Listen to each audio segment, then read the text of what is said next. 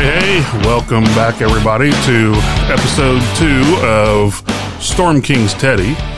I still say that's a great mental image. Catt, how we doing? Good. How about you? Oh, my long weekend's coming to an end, so back to work tomorrow, and that's always a great time. But I don't feel too bad. You had to go back today, so... Yep. We had our very first full-on adventure episode of our new 5th edition Dungeons & Dragons game yesterday, Sunday evening. And so how'd you think it went, just overall? It went good. We had a couple close calls. And ended on cliffhanger, but overall it made you think with your old noggin. Yeah, so some interesting puzzles to figure. All the pools. So real quick synopsis of what happened, so we can get past that bit of it. So our characters ended up going down inside the fissure, and we were told that. The two explorers that had gone down there, one of them was part of the Storm Guard and one was part of the Metal Guard. Is that right?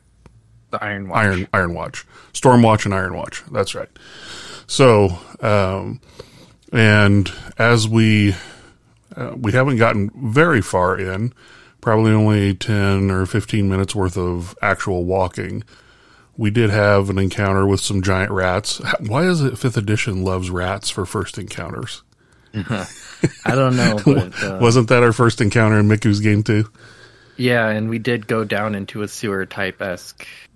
Yeah, it was like a big ass cellar or something, right? Yeah, but it was cranium rats instead of the regular rodents of unusual size. By the way, I watched Princess Bride again today just because of that. Oh, did you? Yeah. So I was in the middle of doing laundry. I'm like, you know what? I'm just going to turn that on. So yeah, we had an encounter with, there were 6 rats, and wasn't that right? It went pretty smooth, a lot smoother due to your paladin using the feat of Inspiring Leader to give everybody an extra 4 hit points. Because I think one of us got bit for like 6 hit points, something like that. Yeah. Portia got pierced by a bite for 6. Yeah, that's right. She was originally taking the full brunt of the damage because she forgot that I gave her temporary hit points, which is good. And then after the fight with the rats, we did find a kind of a gruesome clue that the Stormwatch person may be dead, because we're finding bits of the boot, the ring, their helmet, that sort of thing, all bloodied and obviously not attached where it's supposed to be. And then we went into a very giant-sized room, a room sized for giants, that had, it looked like bathing pools and a locked door. And in order to unlock the door, we had to figure out that someone had to get into each pool. And then once all 4 pools had been entered, the locked door would open. And each of the pools had a different ability that it could confer. If you got in and you made a saving throw, it would confer a positive ability on you. If you missed, it would do some damage and confer a negative ability on you. And we all ended up making our saves, mostly due to some use of inspiration. And then once the doors were open, we went down another hallway. It widened out, and we started searching around because it was quite obviously a just empty corridor that just looked too pristine and well kept to not have something going on. So we checked out and started finding traps. And the first one was if you walked across a 20-foot section, it would spew fire from the walls. And in the center of the room, if you went across right there, there was a deadfall that would end up flooding. And then after that was a gas trap, right? Wasn't that it? After that one? It was like a slime trap. Oh, yeah, that's right. Yeah, so like colored slime would fall on you. And then the next one looked like some sort of a teleportation area all in the same hallway. It was just one right after the other. And the doors had some of the same sigils on it that the teleportation trap did. So one of the wasn't Lars, it was Winifred, right? That went to Winifred walked across the trapped area. Nothing happened. Then got to the door, and my thinking was, hey, someone needs to be standing on that pressure plate like a automatic door opener. And so Keelan was standing on that trapped area when Winifred started to try to pick the lock or even just touch the door. Don't remember how it happened. And Keelan disappears and reappears on the other side of the still locked doors with 4 zombie giants waking from their slumber. So, and that's where we left off. That's, so I am alone with 4 zombie giants. Giant zombies.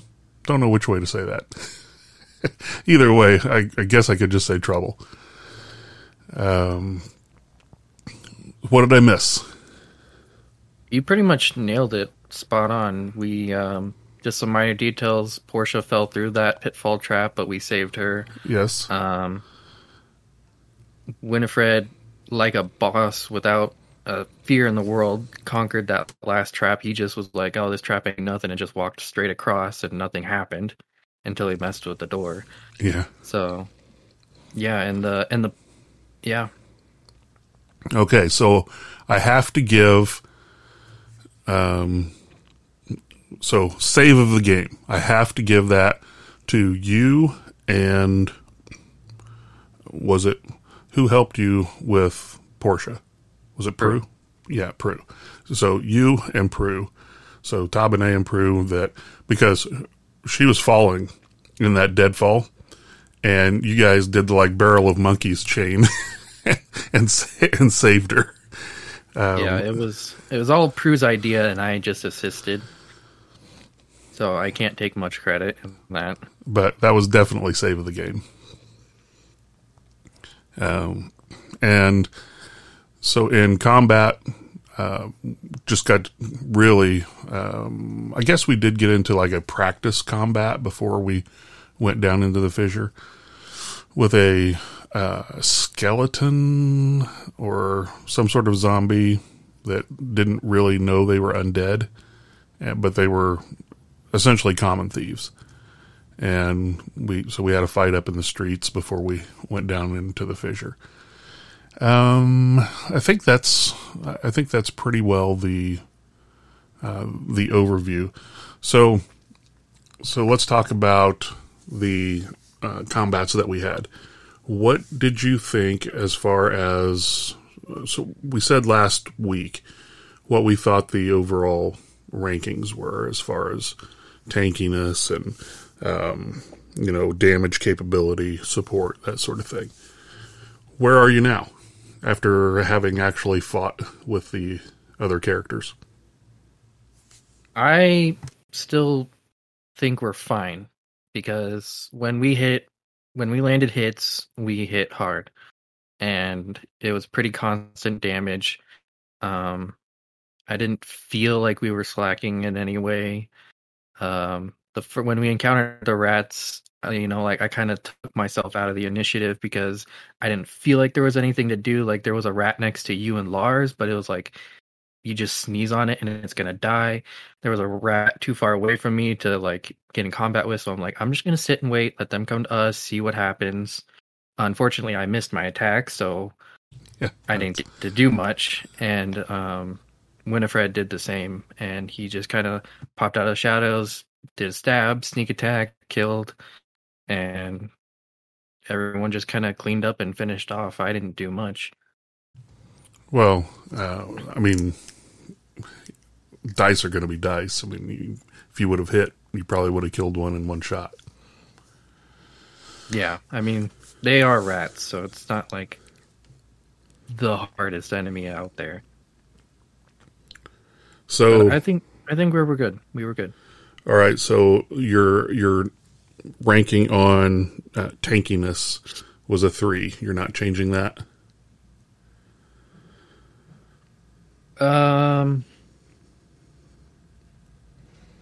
No, I don't think I'm gonna change that. Okay. I am changing my 4 down to a 3.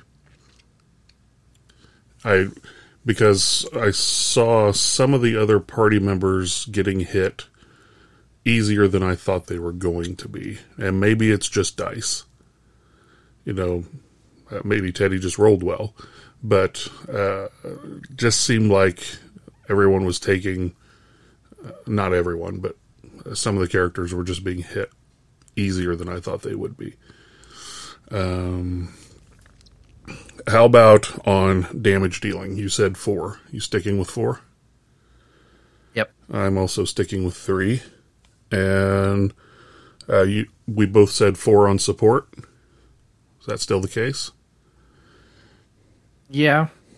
There was a few moments outside of combat as well. Lars helped us with Bardic Inspiration. That was pretty awesome. I had never seen that really used before. Oh yeah, and then he had that awesome move where he missed, but he turned it into a hit. Oh, what was that called? Oh, it was like something of the many. Yeah, I can't remember, but yeah, that was pretty cool. Turned a full-on miss into a hit. So, as not much of a surprise, Lars met my expectations. So here's something that I'm still getting. Well, before we do that, let's just do utility. So we both said 4 on utility. Is that still good? We didn't really get to show much on utility. There wasn't too much out of combat stuff. So I think we're still fine. So I'll stick with a 4, yeah. Yeah, and I'm going to stick with my 4. One thing that I will say that has been fun to roleplay has been how Portia just knowing everyone in town. Yes, and they recognize her. Yeah, she is our, as she said it herself, her walking map. Yes, and so even when we fought that undead bandit in town, the victim of this crime was like a mantis type person named, was it Tick Tick?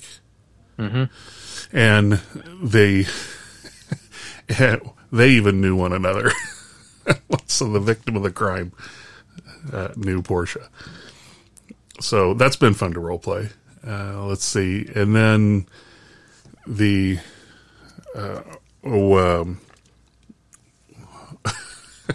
when Lars entered one of the pools, these are just kind of some of my favorite roleplay moments. When Lars entered one of the pools, it made him smarter. and he's almost in physical pain because he has brains now. Yeah, he's hot and he's got brains now. Yeah, or maybe does it cancel it out since he was dumb? So he's average intelligence. It may be. So, yeah, that was pretty funny. And Let's see. Oh, the pools. Do you remember all the abilities that we got? So Keelan got into one and missed a saving throw. I used inspiration, and bring me back to that later. By the way, using inspiration. Okay. And then, so used inspiration, then re-rolled the save, and made it, and ended up with resistance to acid for until I take a long rest. Yes. And then, so Lars got intelligence. Was there some sort of perception that went with that? I don't remember. He had an advantage on, I think, intelligence-based rolls. Oh, is it intelligence and wisdom? Yeah. Okay. He had advantage on something as well. And then the pool that I thought you were going to get into, which character got into that one? And Portia. And it ended up being charisma, advantage on...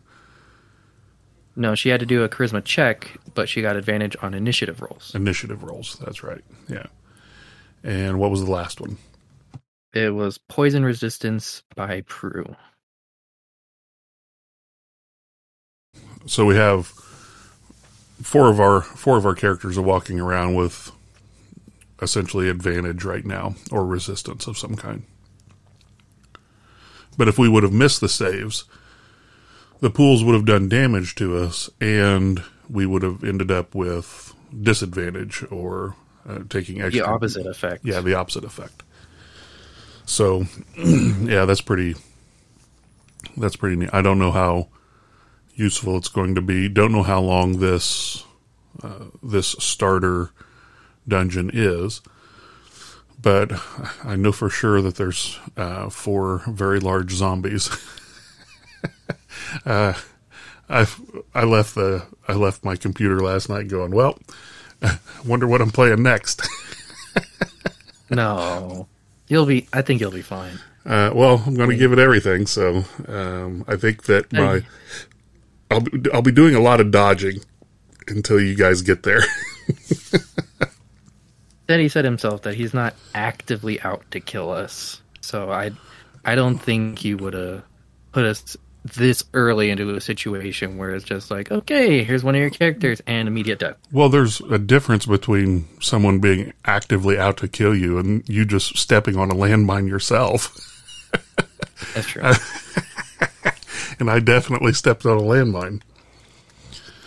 So, anyway, but you know what? I figure if I end up getting cacked off, it's early enough in the game that I won't be too sad because I haven't grown attached to the character yet. So I'll be able to roll up something different if that happens to be the case. But we'll see. There's a lot of. I mean, I've got 11 hit points and the 4 that you gave me, and surely can at least keep. The only problem with running from these things is I don't know what I'm running into down here. Right. But anyway, like I said, I've got a decent armor class. I can always use my action to dodge so that they're at disadvantage to hit me, and hopefully you guys can get through and start helping me out. But anyway, so inspiration.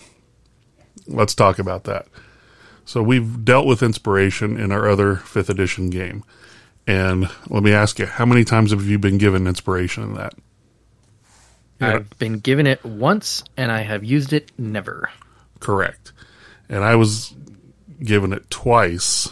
And this is over a year of play. I honestly just think that Miku forgets about it, which is fine. I mean, we didn't know any different. So, but the first time I got inspiration, I gave it away to another character, and then I just recently got one again, and I can tell that that's going to have to change for Teddy's game because he has been giving out inspiration like candy. Yeah, he's being very generous with inspiration. In the first session, in session 0, with the little 2-hour role play we had, like I was leaning heavily into Tapane being really motion sick on the boat and everything, and he's like, you're doing a great job, have an inspiration.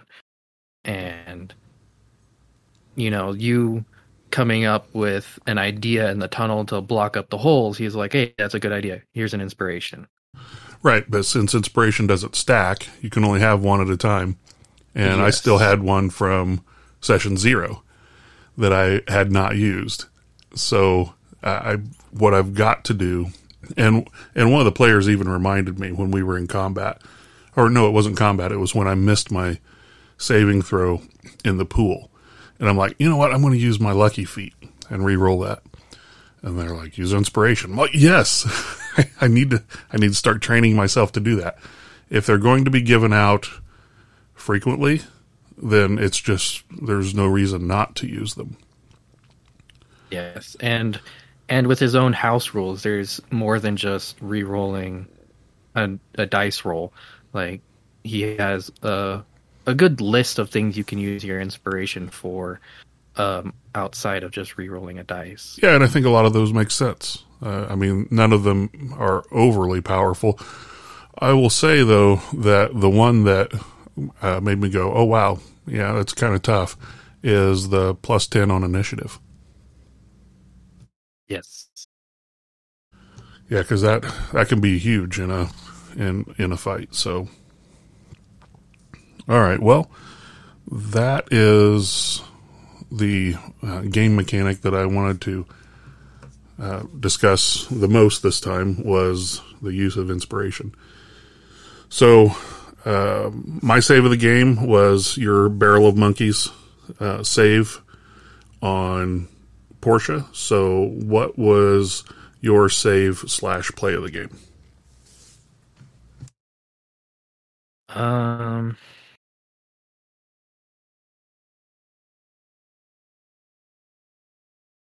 Nothing's standing out immediately. Like, oh, that was obviously it. I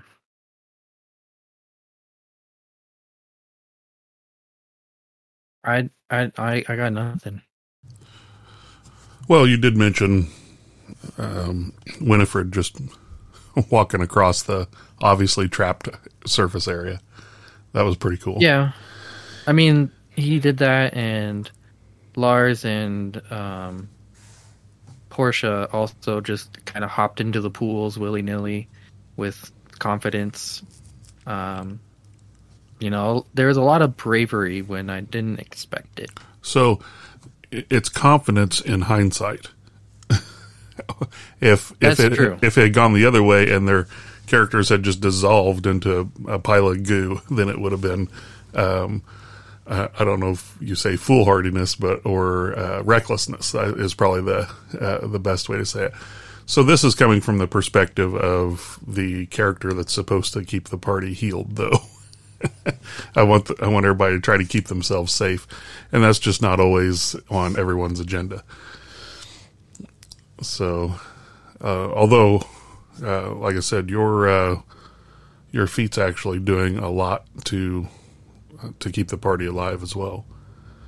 Yeah, and I think my next couple ability score increases is I'm just gonna max out charisma. Well, that makes sense for a paladin. Strength, constitution, charisma, and charisma is probably one of your best ones to raise. I'm sure that most of my ability raises are going to go to wisdom. So, if I get away from the zombies. So there is an interesting house rule that Teddy uses, and that is it 6th level? We all get 1 point to add to any ability score that we want. Is that it? I don't know. I don't recall what you're talking about. I'll have to go back through it, but I thought in his house rules said that at 6th level we got 1 point to assign to any score we wanted. Looking at it now, at 6th, 12th, and 18, a character may receive +1 ASI, 1 skill proficiency, 1 new language, or 1 new tool/vehicle proficiency. Okay, so I definitely know that at 6th level I'm taking a point of strength. Because Will that make you even? no, it will make me odd. So I sacrificed the 2 points of intelligence to put the extra point on strength to give me a little bit of a bonus. It put me to a 14, so that's a +2. I don't ever care if I get to +3. But I do care about getting to 15, because 15 is the minimum strength needed to not suffer negative effects from full plate. So I needed 13 to not suffer negative effects from chain. So I knew I was at least getting 13. And I thought, well, if I leave my strength at 13, I can still wear the chain that I get to start. And then maybe the first time I get 2 points, I can throw it into strength. But I'm like, I really want to throw it into wisdom. But when I saw the house rule, I'm like, oh, I'm definitely doing it this way then. So, go ahead. I kind of maxed out my strength and charisma as much as I could, so I don't have to worry about that. Yeah, you've got 16 on both of those, right? Yeah. And I have 16 wisdom, 16 on constitution, and a 14 on strength. And then, the only my dumping score was my intelligence. I left it at an 8. And once again, last game I'm like, well, hey, why don't we, like after the rat fight, we should plug up those holes so the rats, if there's more of them, they don't hit us from behind. I've got to stop doing that. I just don't think that somebody with an 8 intelligence is going to be walking through the dungeon coming up with all these ideas. Or that was more coming from you than it was Keelan. That's right, but I'm supposed to be playing Keelan, so Yeah. Like I said, I even said this last episode, I have a tough time with that, and I really need to start reining it in. So, and I'm not even saying that my ideas are the most brilliant. It's just, why would I be coming up with stuff like this? I'd be much more focused on just getting through the task and getting back. So, all right. Well, is there anything else that you want to go over? The one thing I do want to point out is the lighting dynamic now in dungeons. Yeah. Did you notice that whenever you moved your character, certain areas would light up and the other areas would darken as you get away from it? Or when we were in that giant room with the pools, the pillars were actually blocking line of sight? Yes, and not only were they blocking line of sight, but it almost looked like they were just throwing shadows. Because Yes. as you moved around, everything would move with it. Yeah, that was pretty cool. I enjoyed that a lot. And I didn't know if that was something that Teddy set on our character sheets, or maybe the character mancer did it when we built them, that they know that we have 60 feet worth of dark vision, so it lights up 60 feet around us. All right, that's some behind the curtain stuff that I don't know, but I just noticed that it was a neat addition, kind of like last episode we mentioned the music. Yeah, so I think there's going to be a lot of neat stuff. And the character sheets are much more involved than the ones that we use in Miku's game. But Yes. we also didn't use the character mancer to build them. So, and I need to... Sorry. No, go ahead. I was just going to say I need to get myself familiar with the character sheet, and like when he says roll with advantage, I click the investigation with advantage. I'll just click investigation twice, and when I think I can just go on my sheet and just click advantage and roll it once, and it works like that. I don't know. There's buttons on the character sheet that are kind of intimidating, and I'm just going like, okay, I will just do it the other way. Oh, and rolling initiative on clicking your token thing. Like I didn't you could click a token and then roll initiative, for that token and then put it into the turn counter. Like I did it the first time, I'm like, oh, that's neat. Second time, I'm used to just clicking initiative, and that's my initiative. That turn counter is pretty cool, isn't it? Yeah, and if you notice too, you can highlight over on the turn counter, and it'll put a yellow box over which token is in that turn counter. So like when we had 3 rats like in a row, you can put your mouse over the top rat, and it will highlight the one in the furthest back, and then the one underneath it will be the one next to you, and the one underneath that it will be over by Winifred. So you can see which one is going to go next. So you can kind of plan your. That's pretty cool because I didn't know that. I didn't get that deep into it. I just saw that they all populated there and then got rearranged into order, but I didn't go through and try to click on any of them. I found that by accident because I was just hovering over it, and it just put a yellow square. I'm like, oh. Yep. Either before next session or after next session, you need to remind me to ask everyone how they put the little yellow text in chat. So like actions instead of actual words.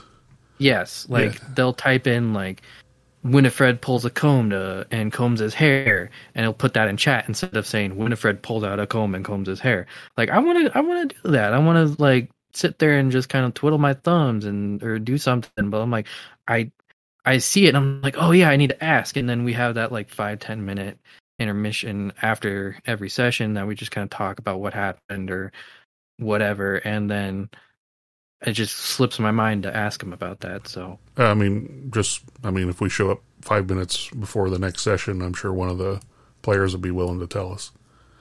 Yes, it's just I gotta remember to ask. Yes, I noticed that, and I don't really type into there because I have several sheets going on at the same time. I'm taking notes. I'm also so every time that I actually want to see the map, I have to get rid of my character sheet. So then I'm on when the page that you have to go to bring your character sheet back up is not the chat page. So half the time when people are typing stuff, I miss it because I don't see it come up. So I usually just say what I'm doing, and if that's disruptive, maybe protocol is I should be using that. I don't know. Well, we'll get feedback nonetheless. Yeah. So yeah, but those were some neat things. I think that those tools really help the flow of combat, and when there's no, on like when I was doing second edition, I just kept it on a spreadsheet. Had you guys do the rolls, and then I kept it on a spreadsheet, and you didn't have any visualization of it. Mm-hmm. So this is much better. Yeah, we're learning Roll20 more and more, and yet I feel more and more dumber. Well, the more you know, the more you know there is to know, right? Yeah. So, but pretty neat stuff. Anything else that you want to cover? So I had a lot of fun in the session, and I will also say that I had a lot of fun being left in a cliffhanger. I wouldn't necessarily say that I wouldn't want my life to be in danger every game at the end of the game, but it was definitely exciting. Yeah, it was a good session. Personally, I need to do more. I think I need to do more in character and just speak more. Like in that first encounter in the alleyway, like I had multiple scenarios going through my head. I'm like, what should I do? Should I just sit here and ignore it? Should I convene with a party? Or should I just run in and tackle the person? And I was leaning more towards running into tackling the person, and I was like trying to wait for a moment to do that, but things just kind of happened as they progressed. And then, Portia actually took the lead in this one, and I'm like, oh, well, maybe I probably should have done something instead. Well, your character's definitely equipped to take point and to take the lead. But I mean, we're still learning, everybody's play style, all the characters, and our characters have only known each other for a couple weeks. So, that I don't know if that level of trust is there like it's going to be after we slay a few giants together.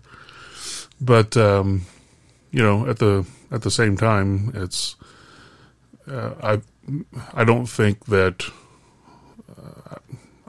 you did anything off character. I mean, maybe you're just not, I don't know, somebody that takes charge of situations. Maybe that's why you're on this quest in the first place, is to learn stuff like that. So, it's just development as a character, I don't think it's necessarily a flaw in play style. So at this, you're right though. Portia did take point and beat me to it because nobody else was moving, and I was going to go try and stop it myself. And then when Portia went, I immediately went with her because I wanted to be able to back her up and soak damage if, things got physical. So you're going to see that from Keelan probably quite a bit, where she will move to at least be a second option target for someone who is more lightly armored.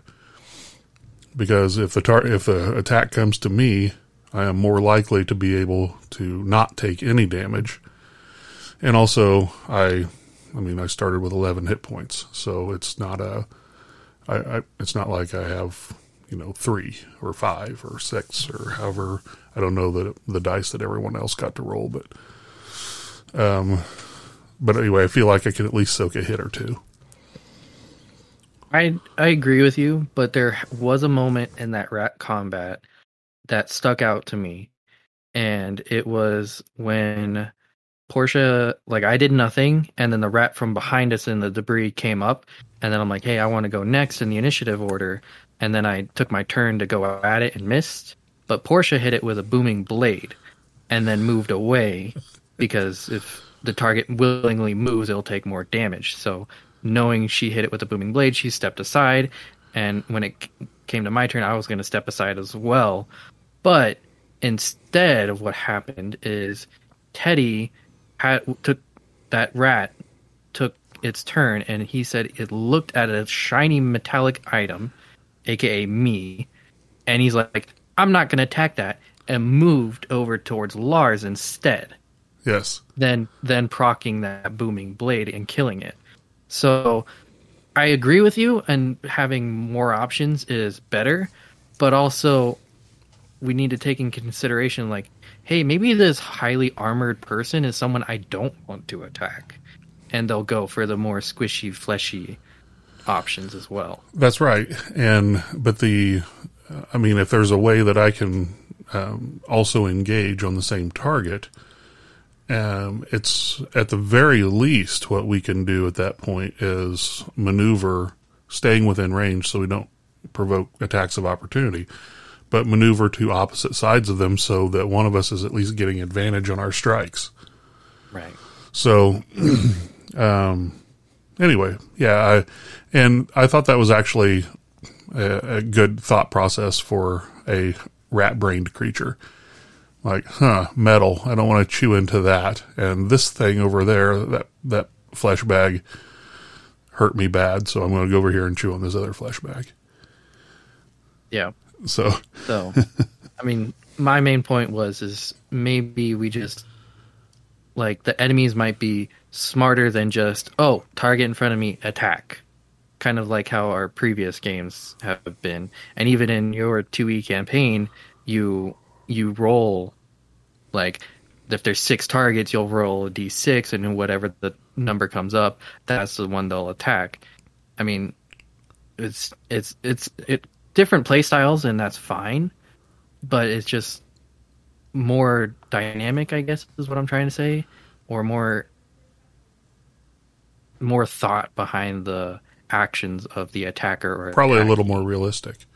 Yeah. And the now, in fairness, though, in the 2E game, if there are 3 targets and I'm rolling a 6-sided dice and saying, okay, you're 1 and 2, you're 3 and 4, and so on. If one of you has done something to anger the creature, they end up getting more of those dice rolls than the other. Like, maybe the other two only, you're 1, you're 2, and 3, 4, 5, and 6, it's you because you've ticked it off. Right. Yeah, so, but yeah, I agree absolutely with what you're saying, that this was a much more realistic way to go about it. Yeah, because when Portia procced the Booming Blade, and like, my initial thought process was, okay, I'm going to have to move, take an attack of opportunity, so that's fine. I have a fairly decent AC. I wasn't worried about that, but I'm like, I gotta move, so this rat will willingly move, and then her Booming Blade didn't go to waste. But then Teddy just moved the rat altogether and procced it anyways. That kind of like blew my mind. And I'm like, oh, maybe this is going to be different than how I expected combat to go. Well, and you may get a different reaction from, a spellcaster that knows if they move, I have this thing on me, and if I move, I'm going to take damage, so I'm not going to move. But a rat probably wouldn't be thinking about that. That's true. Yeah. So, but anyway, yeah, it was a lot of fun. I will say that I think that we progress through things slowly, which is fine for me right now because I'm still learning the ropes on it. But I think that we spend a lot of time on things that probably 3 months from now, we won't be spending this kind of time on. That's true. We'll learn the character sheet better. We'll learn how to do things more efficiently, and we'll eventually learn each other's playstyles so we can act upon that as well. So I agree. We just got to get comfortable with the party, with characters in the party, with ourselves, and it's only going to get better the more we play. But anyway, good time. Anything else? No, I got nothing. All right, man. Well, once again, appreciate you coming on and taking the time to go over this stuff with me. It's always fun doing it, and I certainly couldn't sit here and just go over this on my own because, I mean, you can, but it's a whole lot more fun when you get other people involved and instead of just listening to one person monotone, right? Yeah. So, well, that's it for the official first episode of Storm King's Thunder. So join us again next week when we come back and talk a little bit about episode 2. Thanks for coming on, Catt. Thank you for having me. All right, we'll talk to you later.